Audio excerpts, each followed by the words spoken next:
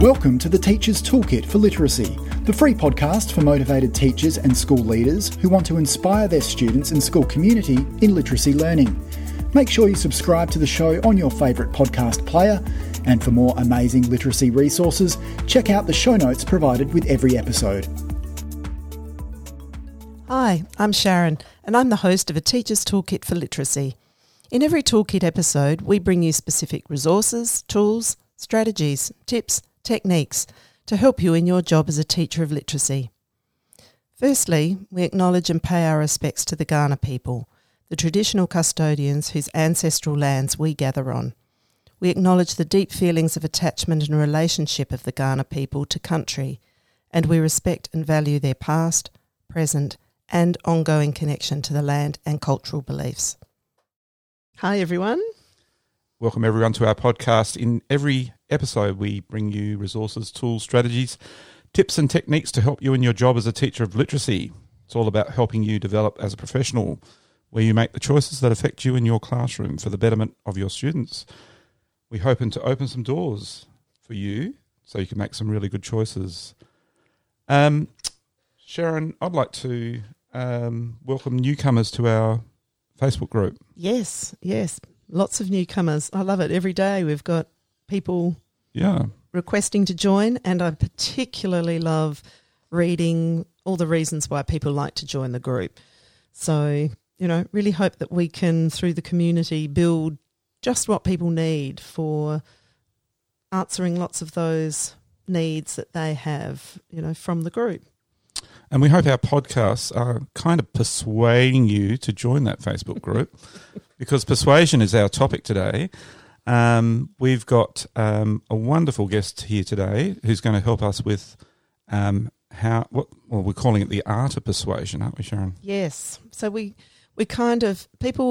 teachers will recognise, especially in Australia, will recognise why we're making persuasion a feature, because persuasive writing is one of the types of writing that I hear teachers talk about the most. Teaching, I've got to, teach persuasive writing because it's between persuasive and narrative. They're the two types of writing that will appear on the NAPLAN. So it's forefront of people's minds about persuasive writing. But the struggle that teachers have, I think, is having a true purpose in the task that the children are doing, so that children really feel that they are doing something worthwhile.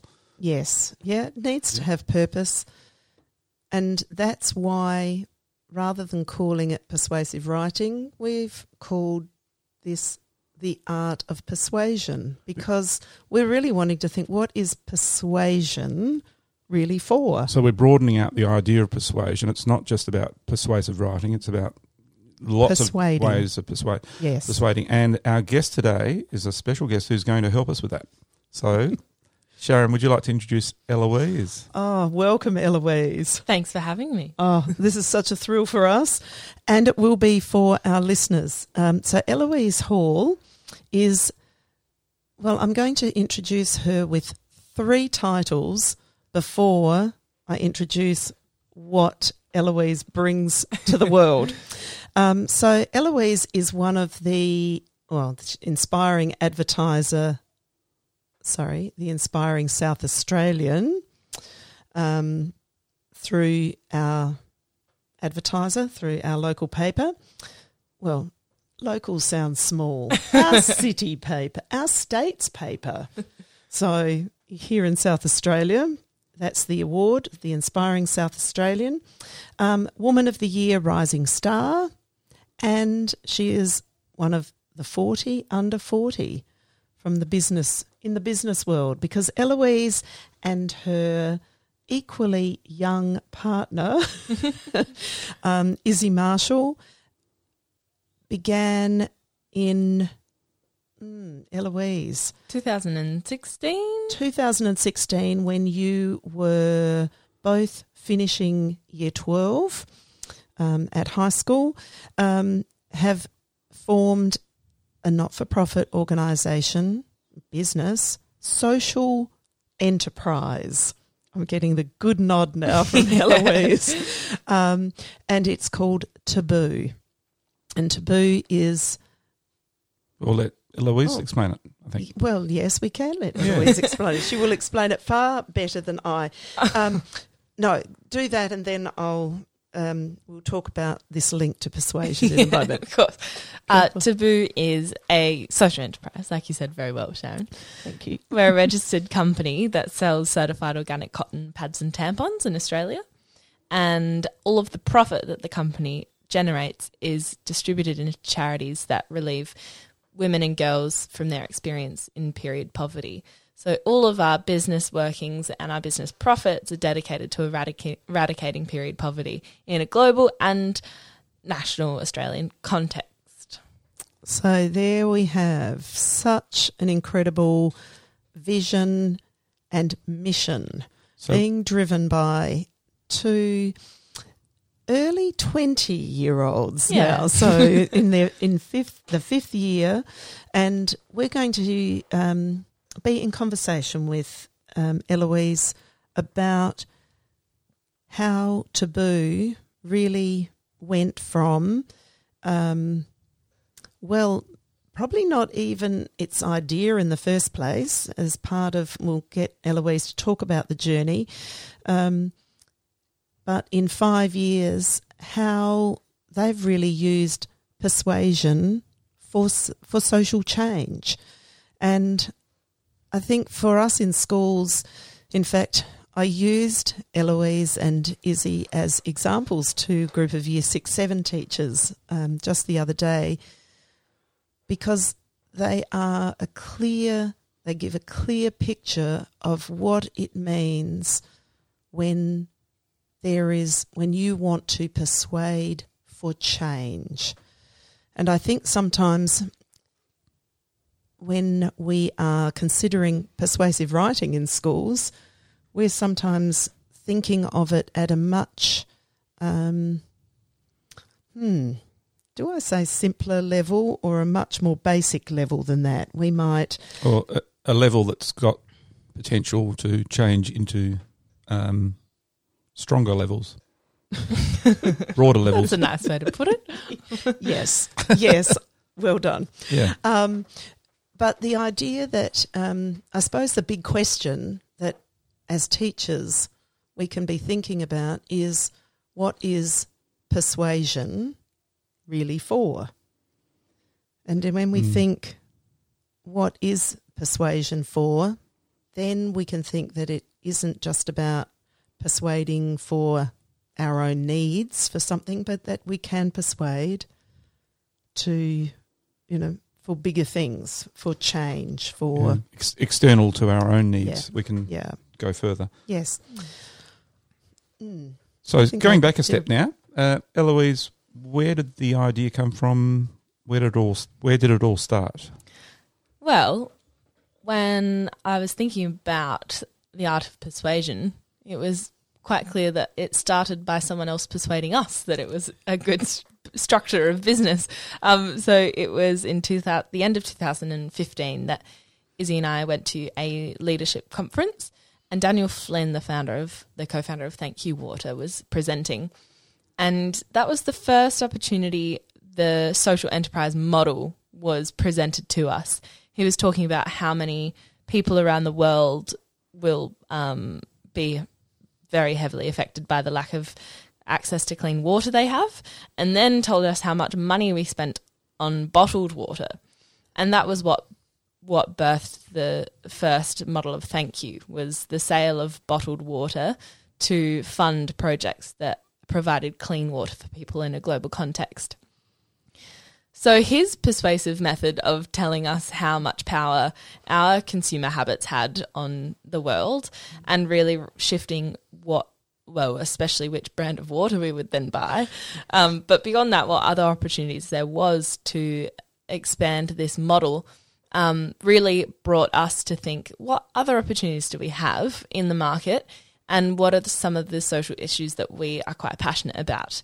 So we were thinking about what we buy in our everyday life, and we thought, my goodness, we spend so much money on pads and tampons every month. And what do other people do when they can't afford this product? Because it's not cheap, and there are a lot of families who struggle. And that's when we realised that in Australia, period poverty was a problem. So there are a lot of families and kids that didn't have access to product, and that was affecting their lives, whether that be school or work. And then we also learnt that beyond Australian borders, especially in countries where periods are so intensely taboo, a lot of girls were missing out on school or dropping out of school as soon as they get their first period. And we were heartbroken at the fact that women and girls and people's regular biology was stopping them from having an education. And then researched how much that impacts the poverty cycle in general. This issue wasn't just something that is a home-based discussion. It was affecting the poverty cycle's harm and how that has repercussions on whole cities and communities. So we thought, well, we've already got a solution. Let's go sell our own product in Australia and do something about it. So you mentioned right there that was something that you then set about researching. So that was, of course, as we know, to be able to persuade, we need to have the information to back up all the facts and stories. And so what did that research process then look like? How did you start that? What did you do? What did you focus on? How did you find out these other countries had that problem? I mean, who alerted you to that, or Yeah, well, I guess our experience as very privileged girls in that all of our needs were met. We hadn't experienced period poverty ourselves. We did have to sit back and think about other people's experience quite significantly. A lot of the research initially was more, I guess, reports and statistics that were presented by other big bodies like the UN and WHO. But then beyond that, we thought we need to know what people's lived experience is like. Are they making it up? Are they exasperating what the situation's like? So we started speaking to more specifically refugees from who had moved to Australia and their experiences, young people in the countries they fled from, and their experiences were very much mirrored in what the reports were suggesting. And it was totally heartbreaking, but the more people we spoke to, the more support we had on the initiative, because people were coming out of the woodwork saying, yes, this is a problem, this is how my life was affected, and this is how my mum's life was affected, this is how my sister's life has been affected by this issue. So that was definitely affirming in one way or another, but equally as heartbreaking, but it definitely drove our passion further. Then we decided to go to Kenya and India and in 2018 to really learn about what menstrual health care looked like in the flesh, but also discover what initiatives existed to combat period poverty and whether they were being done in sustainable ways and how they looked, who they worked with, where the product was from. And that was that lived, I guess, experience of being shown these different schools and communities and students was very, very real. Obviously, we were there and we were listening to these stories. These kids were asking us questions like, what do I do when I'm in pain, and how does the pad work? Really big questions that we were expecting, but you can only prepare yourself so much for those conversations. Yeah. So it was more confronting than you did expect. Yeah, especially this one girl, I remember, unfortunately, sexual assault is quite prevalent in a lot of these communities. And so the walk to school from home is already quite threatening.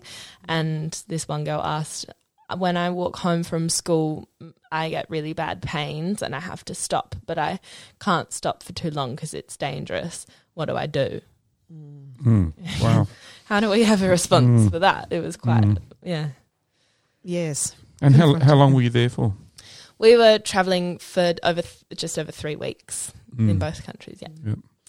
So the research process has been an ongoing piece. Yes. So it'll never stop. It won't stop, will it? No.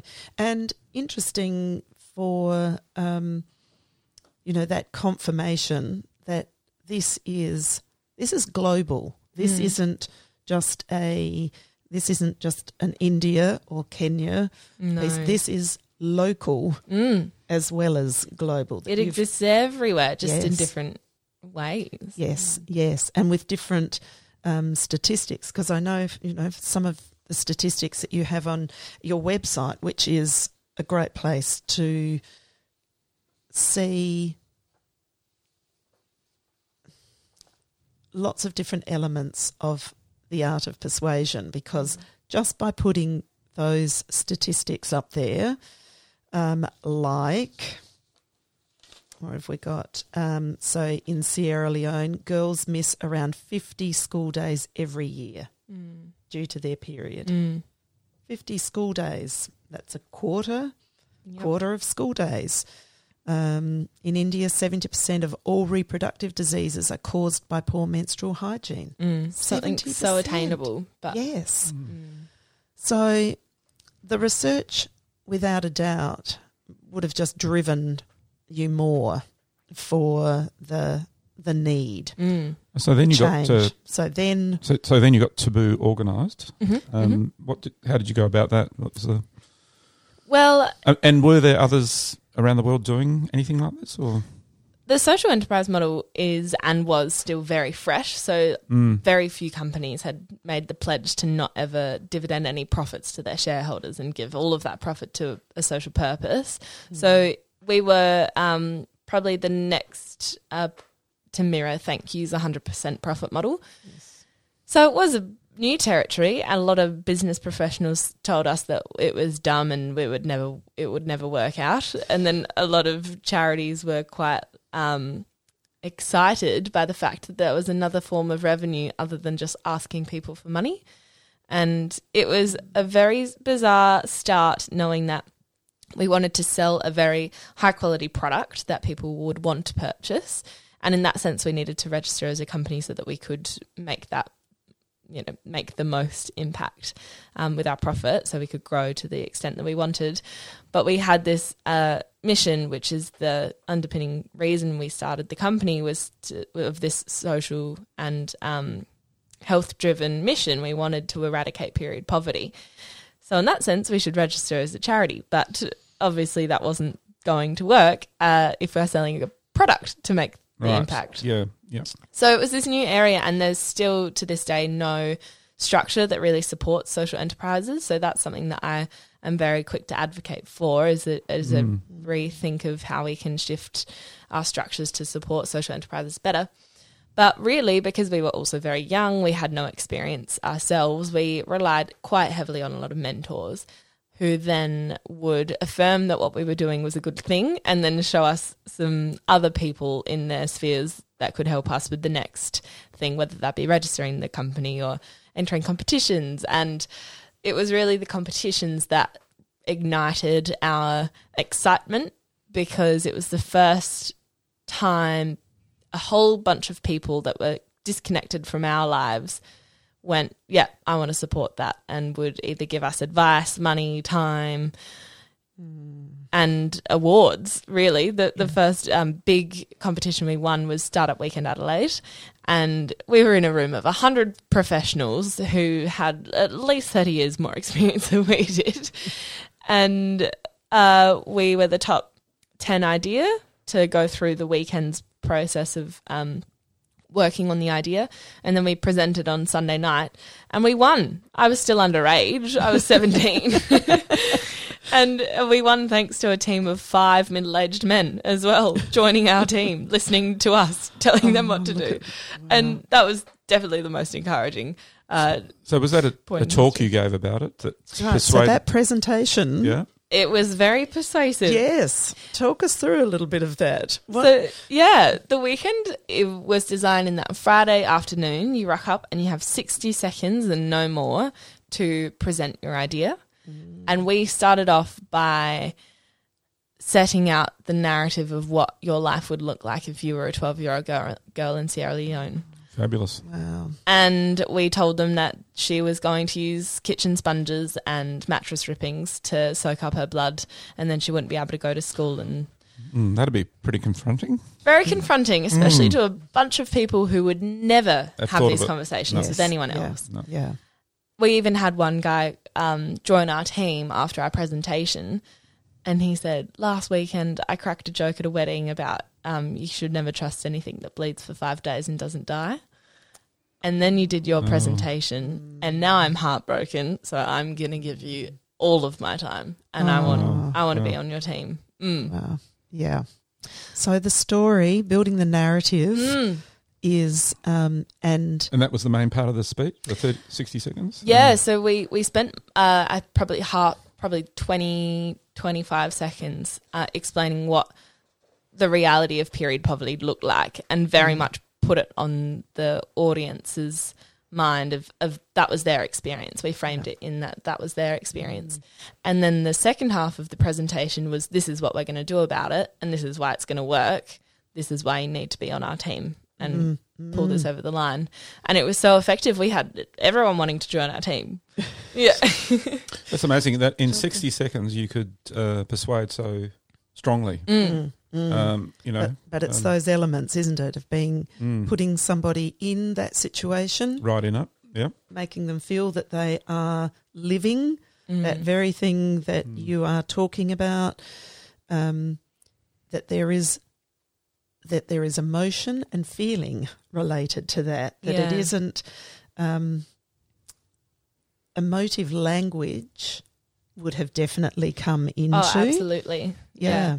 As well, I think people could relate to the situation regardless of who they were. As much as menstruation is considered something that only women experience, it's not, because we all are surrounded by women. We have sisters, mothers, people who menstruate, so it's something that people are attached to. Yes. And the fact that could be their daughter or that could be their wife is enough to make everyone in the room connected. Yes. Yeah. So then the response was big. Huge, yeah. We had a very passionate team of people who were ready to win, and they were convinced enough through our presentation that we were the best leaders for it, so they listened to us and we told them what to do. They came up with ideas and we shut some down and we loved others, and it was a really great experience of leadership, really, for to people that we wouldn't have had the experience of leading before. yes. And a brilliant weekend of respect of everyone's individual skills, because we had some web developers, some graphic designers, people that had really brilliant skills to contribute. It was fantastic to respect everyone's niche and give them the reins to do their best. Yes. Yeah. And a combination of everyone's skills was the most fantastic presentation at the end. And on Sunday night was our final pitch. So the idea was that you had to pitch to a panel of judges to communicate that you were the team that did the most impact over the weekend. So you had to outline how many customers you had gained throughout the weekend, how many, how far your website was developed, all these things. Yes. So it was a big method of each person got up and said, I did this and this is why this business is going to work. And we went through a whole team of people. And the judges at the end said, we love everything in the presentation. It was so well articulated and you definitely ticked a lot of the boxes. But we had a slogan that said bleeding love. And they said, we hate your slogan. It's never going to work. And we went, oh, gosh, okay. And I think it was because it was a little confronting, because people aren't used to the word blood on company slogans. Yes. So in that aspect, we thought, well, that's the point of it. If you're uncomfortable, then live with it and work it out. But so is it still your slogan? Well, and it's kind of on the art of persuasion. We realised that the slogan doesn't actually say much. Oh, yeah. The idea is that when you're bleeding, you can love other people by buying our product, but that's not very quickly communicated. So working with the team of people in marketing and advertising, we realised that it's probably not the most effective slogan. And we've since changed it to powerful period. Yeah. Yes. Yeah. That does communicate something instantly. Yes. And most people can relate to a period. So when you call their experience powerful, they do want to contribute, which is great. Yes. And it's an upbeat, powerful, positive message. Yeah, bleeding isn't often associated with anything positive. Yeah. Yep. So that weekend with the team, there's one thing in there that I just wanted to draw out too, is the power of all of those people from different sectors. You know, that there's the web designer, there's the marketer, there's everybody's coming. So the art of persuasion, you know, covers all of these areas. You know, we're all persuading, no matter what business we're in, not matter what domain we're in. Yeah. Persuasion is part of that, and of course that translates and plays out in different ways depending on your platform. So that, you know, whether it's words or design or all of those things play a big part in how effective the persuasion. Yeah. And even when we were choosing our team, we had quite a lot of people wanting to join, but we couldn't pick everyone. Yeah. So we had people persuading us that they were a good fit. And the guy who made that joke and was quite remorseful, he was someone that we instantly wanted on the team because we knew that he had passion behind the work he would contribute rather than just skill. Yes. And I think that people with passion often pull greater results because it's they're doing it for a reason that's beyond what they would generally be used to, or they're pulling all of that passion into work that they want to contribute for a reason beyond themselves. And we thought, okay, he's going to be a great asset. And likewise, other team members were skillful, but perhaps we wanted some more diversity and experience, or perhaps we wanted energy beyond just their skill level or their experience. So their art of persuasion was necessary to communicate their investment beyond what their experience is. Yes. Because we obviously weren't there for experience. We were there because of a passionate purpose that we had. Yeah. I love that passion message, and that's so relevant to teaching, that passion is just a part of teaching. That just makes your teaching thrive. Yes. When you have passion for the teaching, passion for being with the kids, and all those things about schooling that's you're passionate about. And I guess that's where we talk about it, just as a little aside, you know, about the 7 timeless T's. We talk about true tasks. Yes. And true tasks should be ones that allow for passion. Yep. Creativity and passion to come through. Not it's just the task to get done, but what do I bring to this? Where's my voice in this? Where am I contributing to this? And I also just wanted to reference too, which we talk about quite a bit, is Allington and Gabriel's Every Child Every Day, where there's 2 parts in there that I think are really relevant to this, and, you know, for us to keep in mind is about, they say, every child every day should write about something personally meaningful, and that every child every day should talk with peers about reading and writing and about their ideas and thoughts.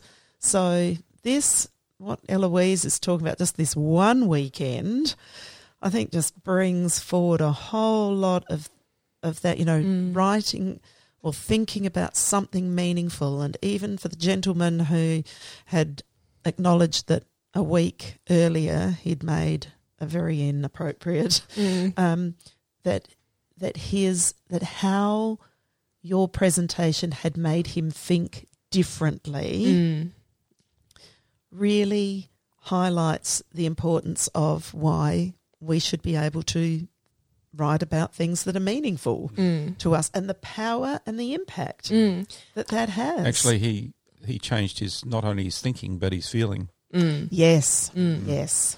And I think part of that is because we did the critical thinking for him. He'd never questioned why that was inappropriate. He just thought it was funny. Yes. And then we did the critical thinking and presented why this issue needed to be addressed in a completely different lens than we're used to.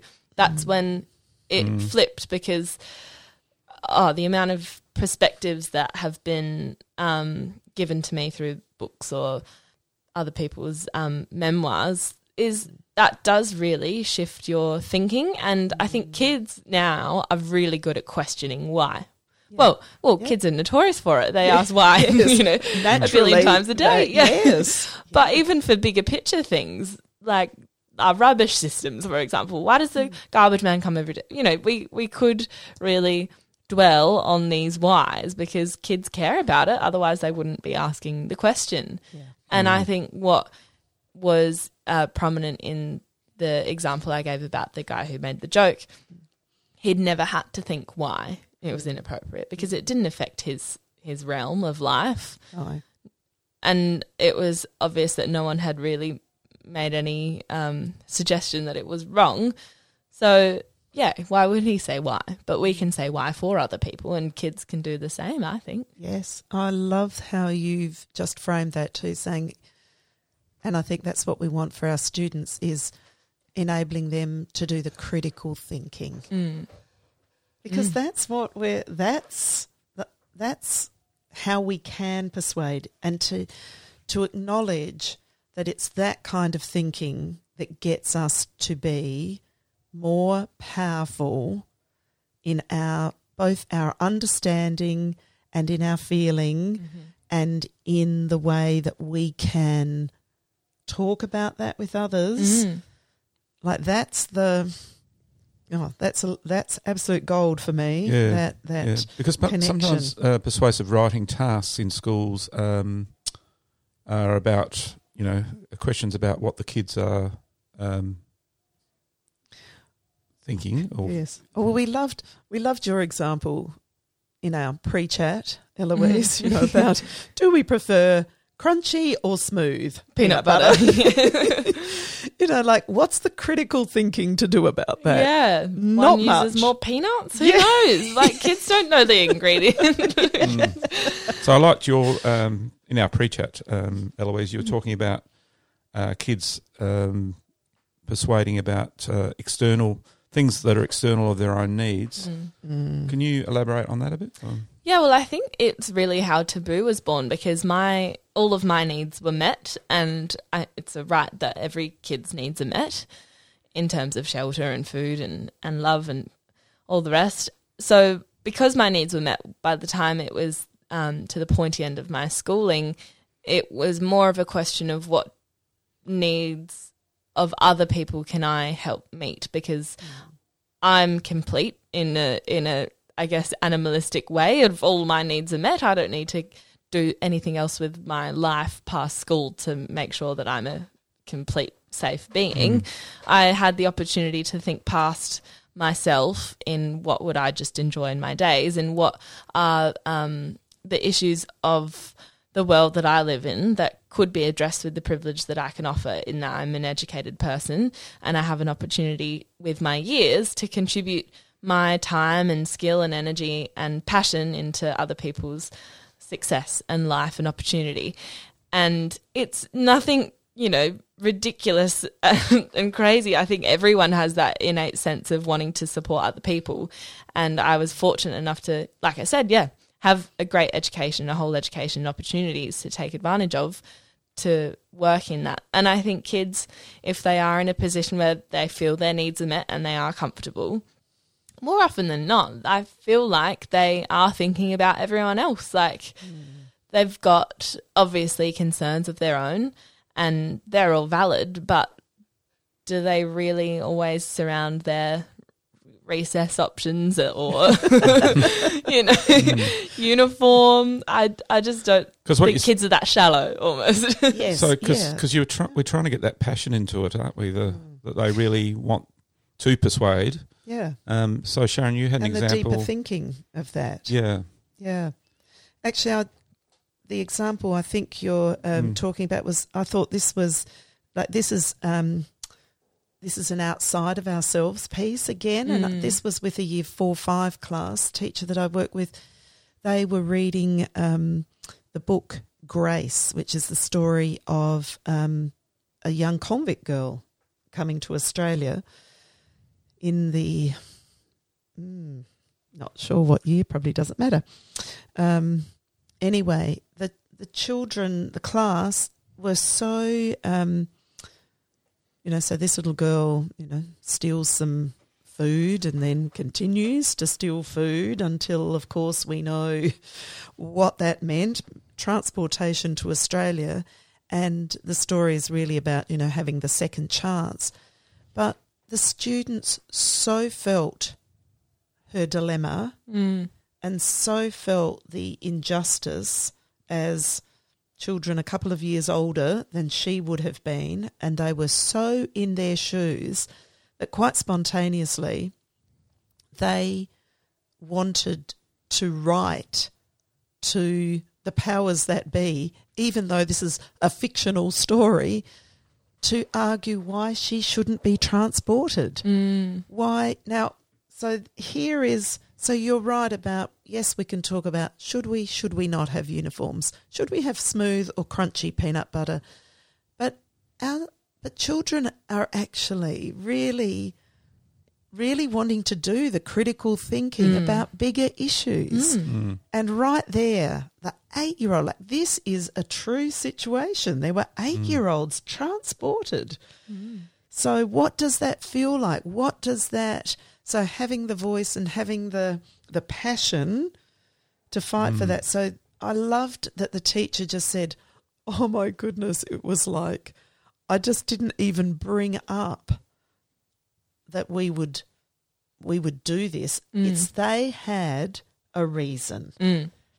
Just innately they had the reason. And she said, and then they started writing these letters of persuasion. Which brings us to we can connect Read Aloud with this, Sharon, where through Read Aloud we can experience these issues. Yes. And then persuasive writing can come from that. Yeah. So, of course, that's what literature will do. That brings us, as does informational text, it brings us information that we can act on, that we can actually think about. Back to that critical thinking, to think, what does this mean? What is this?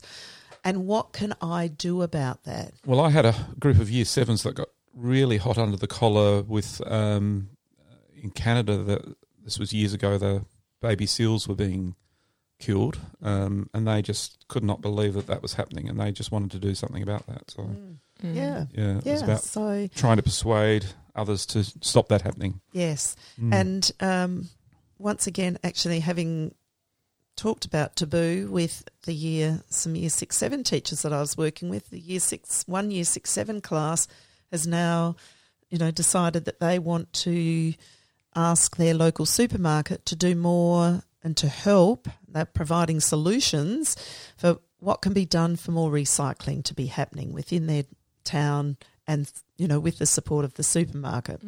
So practical classroom examples, but back to taboo, like we've had the first weekend of taboo. True. and there's been a lot of work that's needed to have been done since then. So, and even I just wanted to connect back to the point that you made about, like, a lot of business people were saying bad business idea. Yeah. But it might be a bad business idea from a profit. From a profits side. But now let's talk through the things that, like, what next. I know that you had a lot of support because of that first leadership weekend. So there were mentors who then came on board, but you still had a lot of persuasion to do to get this as something that was actually going to lift off the ground. Yeah. Well, I guess on the business people questioning the structure was a critical thinking point. Yeah. We went, well, why do individuals have to profit from companies? And no one really answered. Yeah. Oh, well, it's just the way the world works. Does it have to work like that? Couldn't this profit be better used? And the whole concept of a social enterprise of 100% model is the only difference compared to other companies is that no one will make a personal profit from the company. Yeah. And there's definitely restrictions in that when we came about needing our startup capital, we couldn't offer people financial return for their investment. Mm-hmm. So that was quite a restriction for us in the early days. But then we went, well, why do people need money back from something that's going to do good? So then we asked our community, we went, okay, we need $50,000 to start up this company to buy our first batch of product. And we hosted a crowdfunding campaign. We had, I think, 374 people donate, and we raised $56,000 in 2 months. Fantastic. Yeah. And we thought, all right, we're going to put the pressure on. We had a 2-month deadline, and if we didn't make our goal, which was $48,000 within the 2 months, everyone would have had their money returned to their accounts, and that would have been it. So we put the pressure on. But we knew that people would respond to the pressure, and we had so much faith in our mission that we knew people would be passionate about it. We had a philanthropist in Melbourne show some interest. We went there and gave him a presentation in a cafe, and we didn't have enough numbers. He went, I don't know if that's going to work by your numbers. We had the concept, but he just pretty much said, come back to me when you've ran the figures. Yep. And then we hosted the crowdfunding campaign soon after that, and we trusted that we would get the money. And another philanthropist in Melbourne reached out and went, all right, tell me what you've got organised. And we had a conversation with him over the phone. It was maybe 4 minutes long. Yeah. Then he emailed us later that day saying he would match dollar to dollar up to $20,000. Oh, for goodness sake. Wow. With another anonymous contributor. Wow. Yeah. Wow. Did that first one come back to you? No, but we are really thankful for his advice, and I think it paid off when it came to the next guy asking us a few questions. We knew what they needed to hear. Yeah. And so really knowing what the audience wants for when you're persuading is key. Yeah, and knowing the right information as well. We needed to present the facts that were relevant to him. Yeah. Whereas we probably presented the facts that were relevant to us initially. Yep. That's a good distinction. A really good distinction. We're thinking about who are we persuading and why. And why. And the why for us was we wanted the money that he could contribute, but we didn't put that in our presentation. We didn't really put the finances in to the extent that he needed if that was the why. Yes, Yes, clarity for any type of writing or presentation, yes, whether it's oral or in written. Yes, clear on the audience, clear on the why, and sticking to that. Not we can sometimes pad things out with a lot of other bits and pieces, but that aren't relevant. Yes. So you've got your funding organised, and you got your 50,000 or more. Yes. And then what did you do after that? Well, all of a sudden we had other people's money. We freaked out a bit. But it was at all of 18 years of age. We're going, oh, right. Oh, gosh, I've never seen these figures in line before. And then we decided, right, well, okay, people are committed, so are we. We then, that was when we travelled to Kenya and India, so we knew exactly what the issue we were tackling were to be. And we also then spent that time finding the right charity to partner with. We had our manufacturer lined up, which was one of the bigger hurdles. It's probably important to mention when we were finding a manufacturer initially, we spoke to a few in Australia, and we were not taken seriously by a couple. We had on the phone, sorry, sweetie, we can't help a couple times, just because they were not convinced that we were actual business people. It was more like, oh, you're just some high school kids that are trying to do a project or something a little insincere. So yeah, that was difficult, but we didn't give up, and it probably taught us to, not much else other than not give up, and we just kept on. I can see a key word in this persuasion bit is persistence. Just persisting all the time, have a knockback. I'll just keep trying again. Yes. That's it. And I think along with that is feedback, that you kept responding to feedback. And whether that was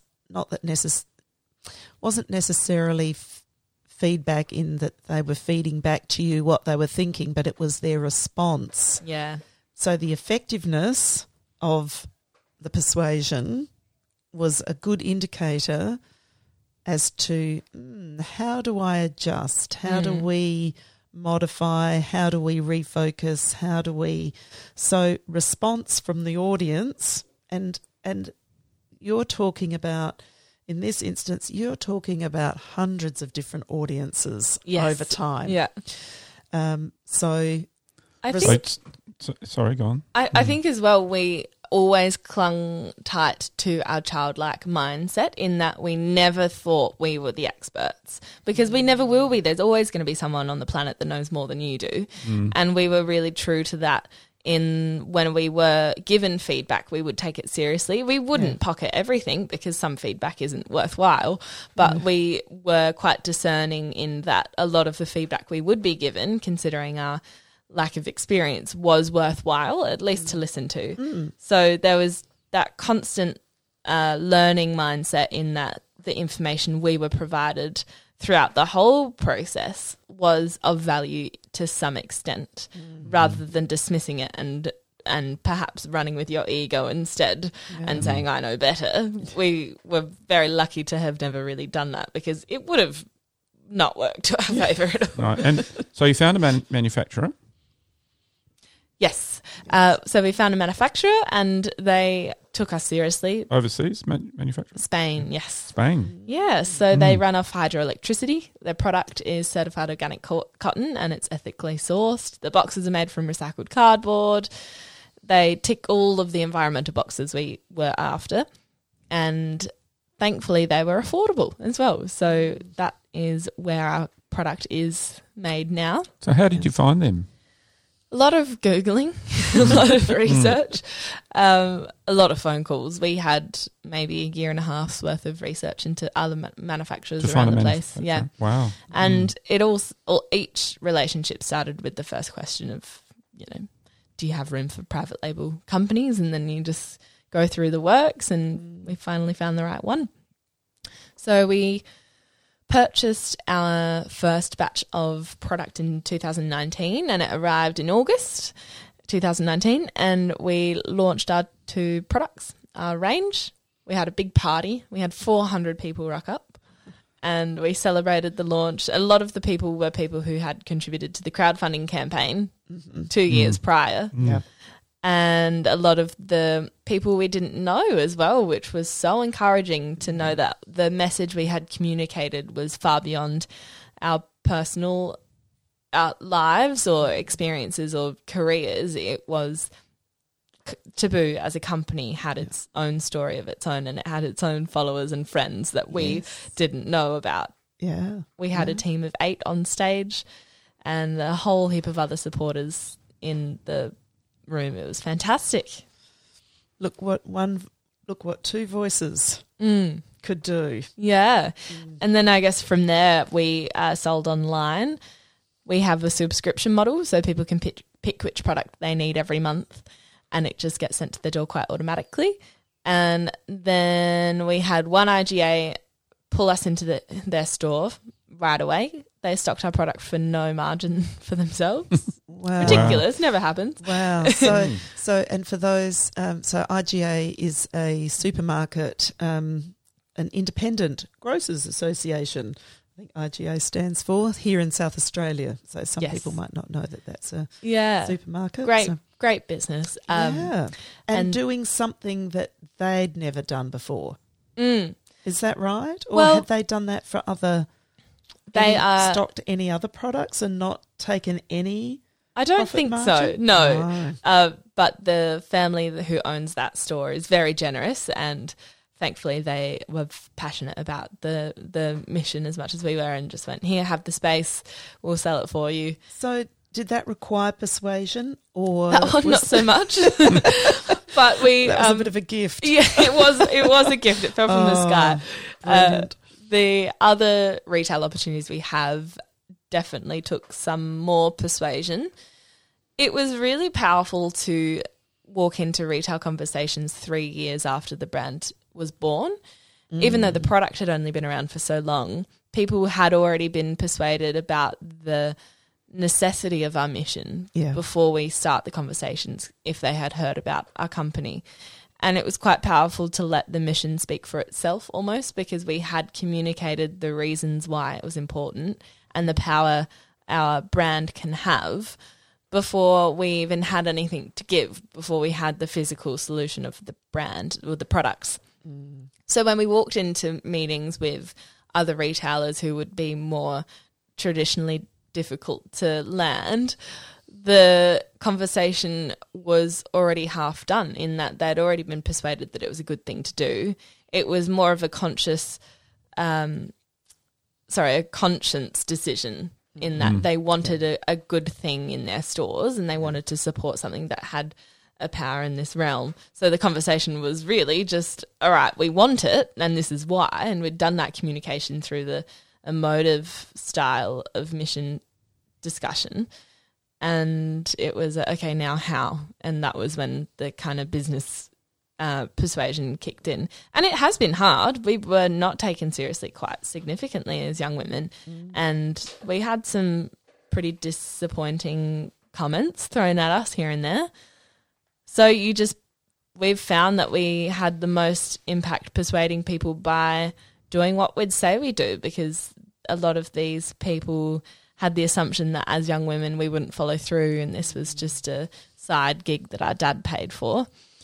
And so when you prove to them that that's not the case, just by rocking up to the next meeting and the meeting after that and the meeting after that with more knowledge and all the knowledge that you had in the first place, that was really the most effective method of persuasion for us, is the assertiveness that we had a dedicated company and we were dedicated to our company, and we weren't going to walk out the door just because we were a bit upset. Yes. Surprise, it takes a lot to upset us.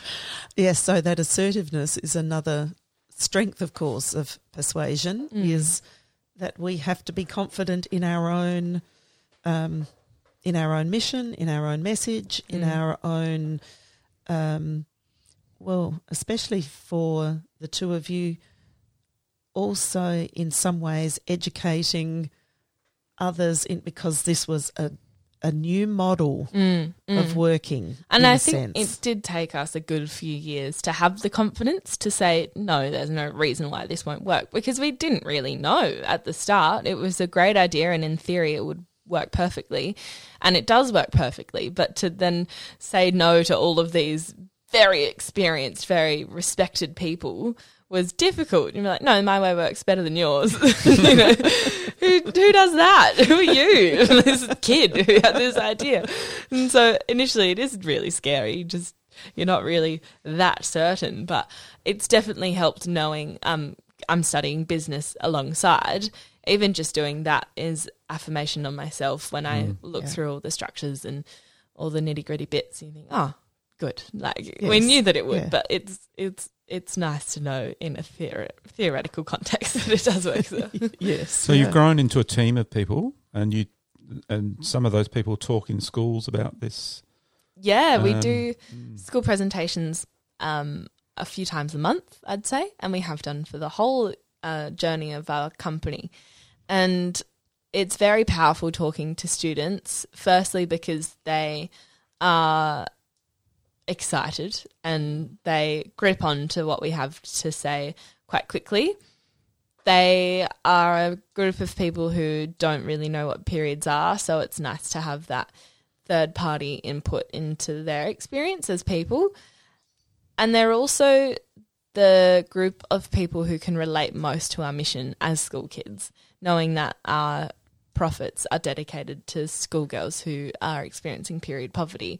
they are very excited that they can be involved in something that's helping other girls go to school as an experience that they enjoy every day. So it's just such a strong mission that you've launched into.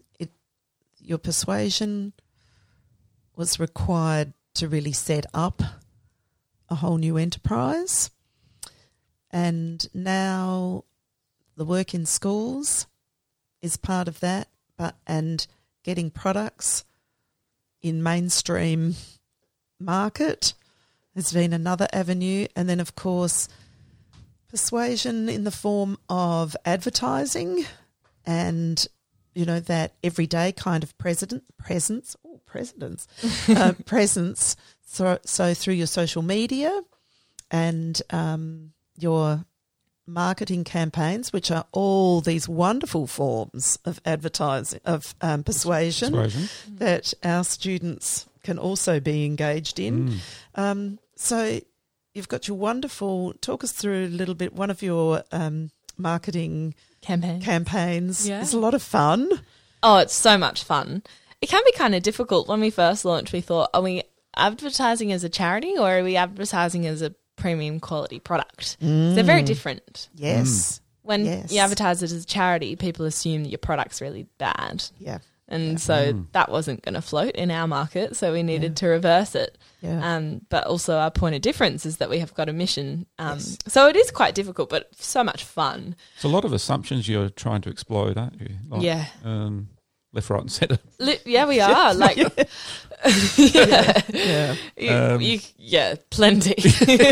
But of course, the thing is that you are still wanting to make a difference to period poverty by giving people something they would usually buy anyway. Exactly. Yeah. And that by choice we can be investing in a social mission that can make a difference for so many. So just by an everyday act, we can make, through that choice, make that difference. It's such a large scale problem, like to make a difference for those girls in Africa. Across the world. Isn't it, really? It's a big mission. It is. Well, it's really for half the population. Just the half the population. Yeah, just half the population. Just the world 50% of the globe.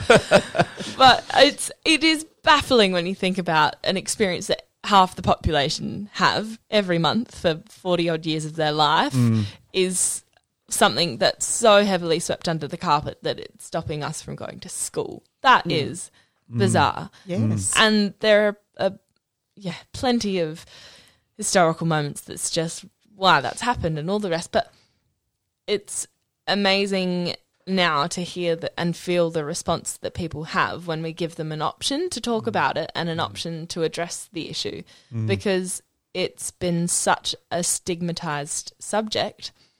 Not many people have addressed the problem on such a large scale way.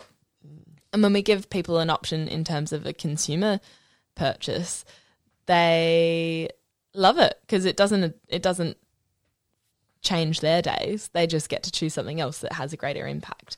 But as well, it's the social purpose we have in our campaigns. So we've got one recently. Talk to us a little bit about some of the techniques and persuasive devices, actually, that you're using in these campaigns. Well, the most recent campaign we launched was called Tag Your Taboo.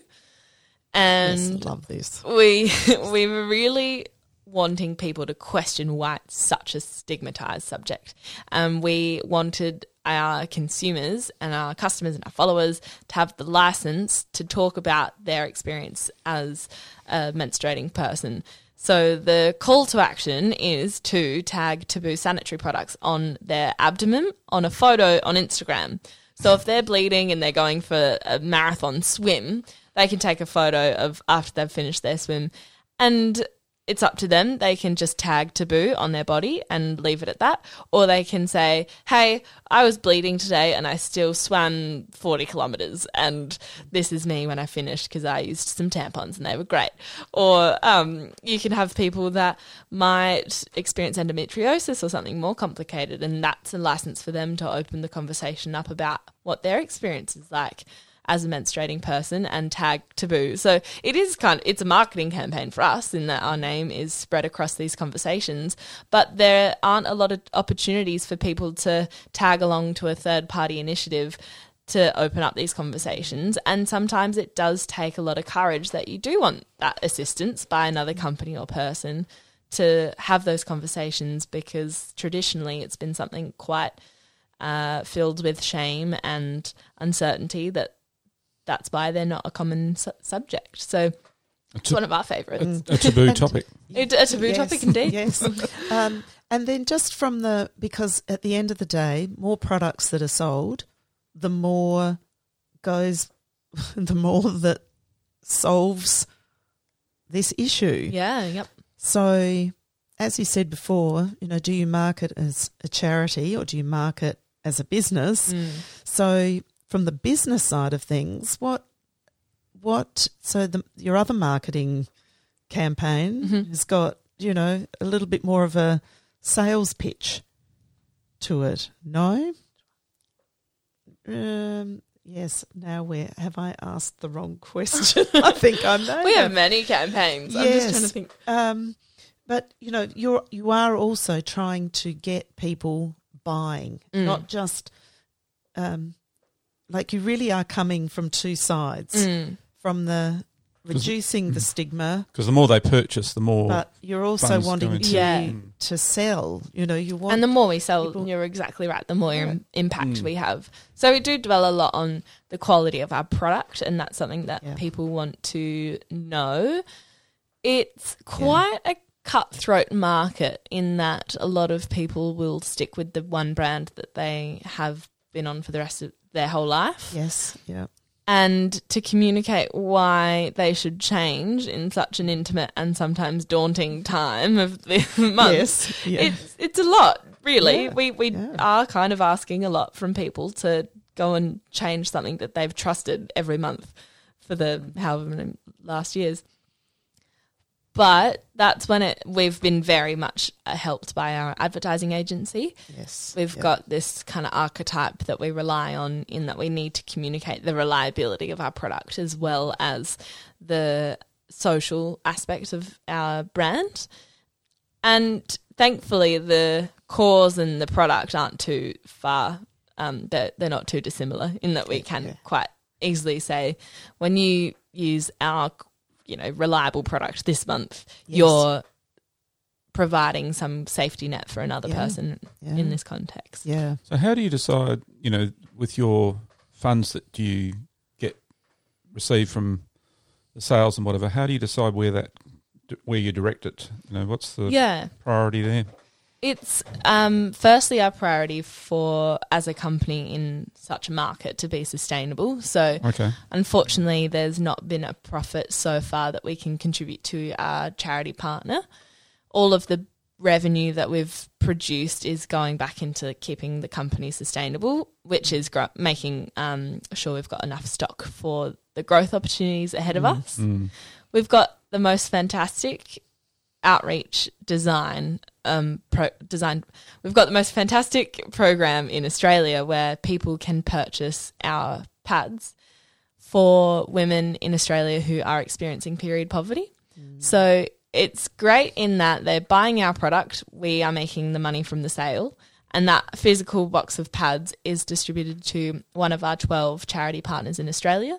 So we are partnered with Vinnie's Crisis Centre, who work with women who are fleeing domestic violence, NPY Women's Council work in rural Australia, Red Lily Health up north in Arnhem Land, teachers, nurses, childcare centre workers. They've all asked for product because their community relies on them to supply it.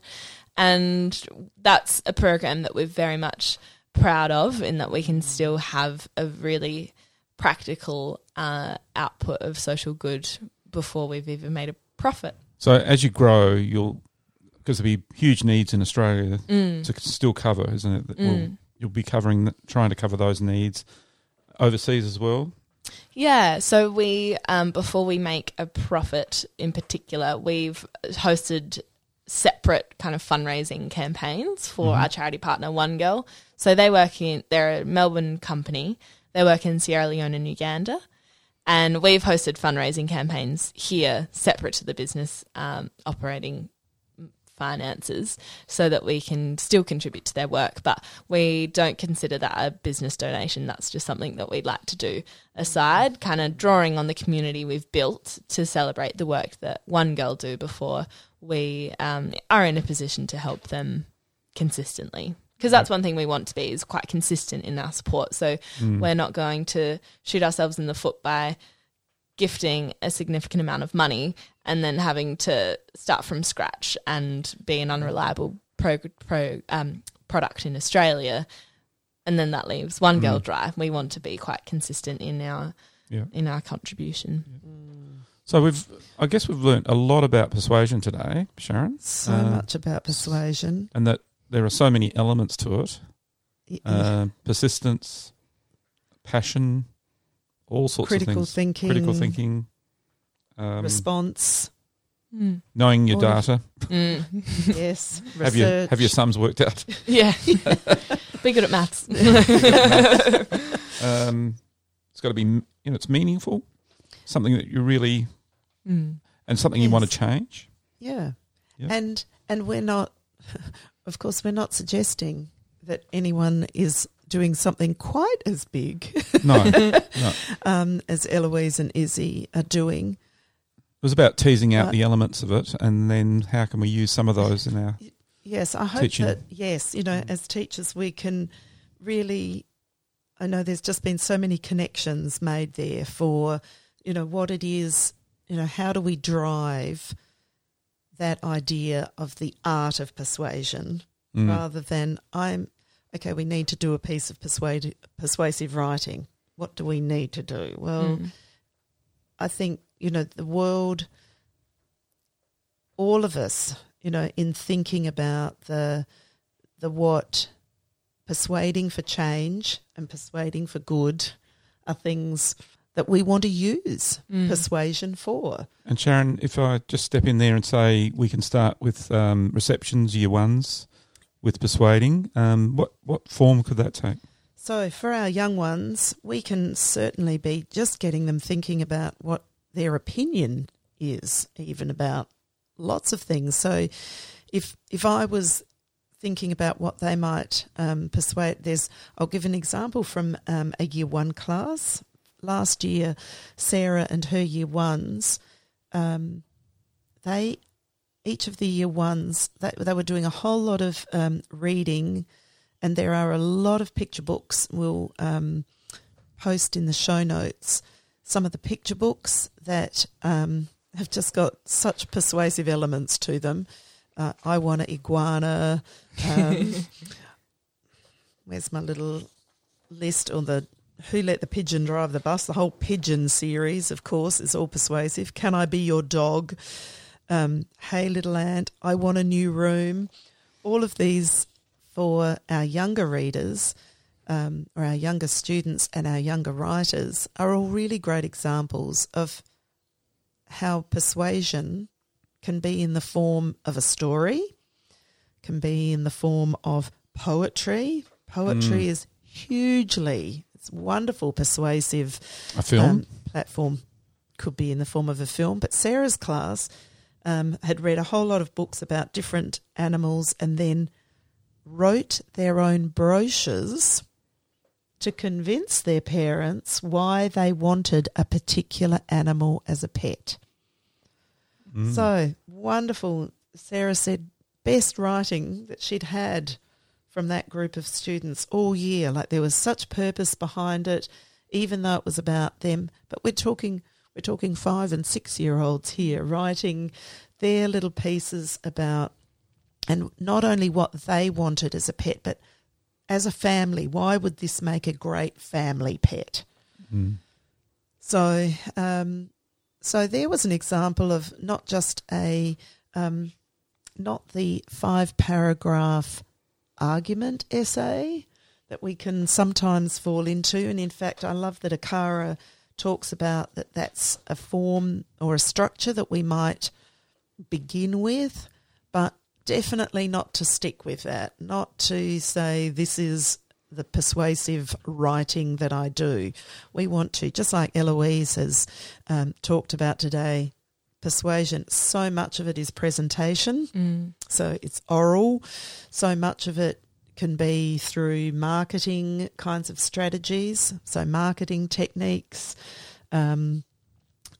marketing campaigns.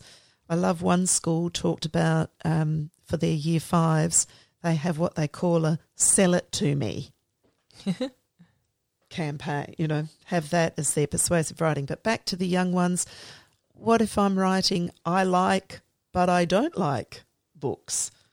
So I can present a whole lot of things that I like but I don't like, so that I'm giving opinions on things, that I'm just starting to explore that critical thinking and that feeling about things. I like this, but I don't like that.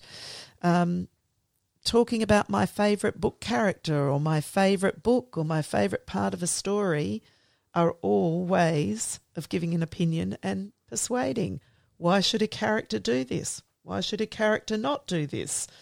So linking to text is a great way for our young ones to really build from that. My favourite animal. So often it's I like to think that the early persuasive work is often in the form of like a mini book, so that it's not just a one idea, but I can give a whole lot of ideas about something, but not necessarily in that 5-paragraph format. Starting with a read aloud, it can be talked about, Yep. but then it can be in a book form. But yes, and also coming from, because it's meaningful. Yes. Whatever is meaningful, that's what I think that's a big takeout from here is, it's got to be meaningful, because otherwise why am I in the business of persuading? Yep. Thank you. Wonderful discussion today. Oh, thank you to Eloise. Yes, thank you so much for bringing all of that that insight into what is, like, there's been a lot of elements of persuasion in it. I love, from all the podcasts you have been doing, you said, never been asked to do that one before. Get onto an education podcast. It's probably something that Mum and Dad trained me from a young age, me trying to persuade my way through life. It's not anything conscious. No, and I think you're absolutely right in our pre-podcast chat where we were talking too about how it's what we do. We question. And students, actually, I think you said in the podcast, they ask why. Why are things as they are? So love that you have opened the doors on saying, why are some things the way they are? What is the reality for half of our population that isn't discussed? How can we where change there's that? a stigma about that a young voice and 2 young voices can decide on something big outside of themselves for the better of, or the betterment of, not just half the population, but everyone. because that came up early. This isn't just about what this means for women. This is, what does this mean for everybody in how we understand and how we think about this as what is that monthly experience for women, and how that's life, that how that fits into our whole perception of how the world works, and what that, what we can do to make that better, and make that more visible, and make that a conversation on the table rather than something that's... So you've just taken on the world, really? Yes. Just the world? Well, Nothing big. I think nothing big. Next it'll be the universe. But anyway. It's already the universe. We are so privileged that you have shared not only vision and mission behind the scenes stories about how these things have come about, but made not only that topic but the art of persuasion accessible in a real life way to us as teachers. So thank you so much. And now some rapid fire questions for you. Oh, yes. Eloise. What was your favourite book as a child? And I think it was maybe Winnie the Pooh. And why was that? I think I just loved the characters. Yeah. Tigger probably most. Yeah. Beautiful. Tigger the most. Yeah, I think so. Beautiful story Yeah. too. What's your And the most illustrations? Oh, yes. illustrations of Yeah. Yeah, wonderful? they're gorgeous. What's your most interesting school story? It could be when you were at school. It could be talking to schools, or it could be. We come back to that one. Yeah, to be honest, I don't know if it No, was that that's okay. interesting. Oh, come on, that crunchy or smooth peanut butter story. Yeah, it must really not- stuck with me. It's been. I think it's been more interesting for you after school. Yeah, look, maybe that's why it's all blurred. I've forgotten about yeah. what life was like. Yes, you've just forgotten. How do you think you learned to read? My mum is a librarian, so she was hot on me reading from probably when I was born. As soon as you came Yeah, out. as soon as I came out, there was a book in front of my face. I think I knew I could read in kindy. Mum loved the fact that I could read in kindy. So then I think because she was always telling me that I could read early, I was really proud that I could read early. So I just kept on reading and reading. And then I think when I got to, early teens, I, for some reason, decided that it wasn't worth my time and I just stopped reading. And then only recently, in the last few years, Mum gave me a really good fiction book and I was gripped and I haven't been able to put a book down since. I love it again. Yeah. Oh, that's a good story. Yeah, do you I think as well because Mum was a librarian, there were just piles of books everywhere, and just Yes. like, oh gosh, Yes. like, I probably took it for granted a bit. Yes. But there was a phase where you just didn't want to read. Yeah, I on. think it was probably Priorities. when high school Yeah. got a little more, Busy. purposeful, Yeah, and then reading textbooks was probably my replacement. yeah. Yes. Yep. Yeah. Or I might just say, best question to ask students. No. Well, we always start our school presentations off with "Who's heard of a period?" Right. And we like to start it off on that note. Otherwise, you get lots of giggles and lots of every time you say the word period. So we say it about 20 times at the start. And we ask them a series of questions. Who's heard of the word? Who knows what it is? Who's had one before? Who lives in a house where people have periods? And we just go through the kind of questions. And we get to a point where we ask them if they've ever missed a day of school from their period. And a few girls keep their hands up, and then that's when we kind of relay what life's like when you aren't in a position to go to school when you're bleeding. Yeah, So you use questions to really connect. yeah, we do, we do, and especially because we talk about the life of a schoolgirl when she might not be able to go to school when she's got her period, and then we're talking to kids the same age. It's quite effective to use questions as a way of communicating. Yes. Nice strategy. Very nice strategy. And you've recently talked to education systems about what you're doing. Do you ask them questions? They ask you lots of questions, I'm sure. But do you ask them anything? Or Well, yeah, we've had some conversations with people in education management about providing menstrual wellbeing programs is what we like to call it, because it's more than just providing product, but it's providing the right education, the right toilet facilities, the school uniform policies, quite a substantial amount of things to think about when it comes to menstrual wellbeing for students. And to be honest, at this stage, there's a lot of ignorance in design of these kind of programs. So a lot of the time we've spent is trying to get these points kind of drilled home, and that education needs to be a priority when you're addressing menstrual problems in schools. there's definitely a lot of questions to us about those intricate details and how we think it should be addressed. And our questions mostly revolve around what are you doing and where are the gaps. It's great that as a young person you've recently come out of the system and you're looking back into it saying, some things aren't addressing these kids' needs, whereas the system thinks they are. I think there can be a really big disconnect between what kids are thinking and doing and then who makes the rules, and that happens in every industry, your clients and your leaders. But when I think there's a new age of students growing up very quickly, and menstruation is one thing, and then there's other issues that need to be addressed early on, like sex education. That needs to be perhaps earlier in an age-appropriate way. There's a lot of things that are changing quite quickly that we've not really caught up on in terms of policy and advice. And these kids are, unfortunately, in the blue. They are the ones that are suffering the consequences of not having that education early. And they don't have the voice that they would like to have? Is that and the problem? Yeah. Thankfully, in South Australia, the Commissioner for Children and Young People, Helen Connolly, has done some very thorough research, and most of that has been in conversation with kids about what menstrual wellbeing should look like in their schools.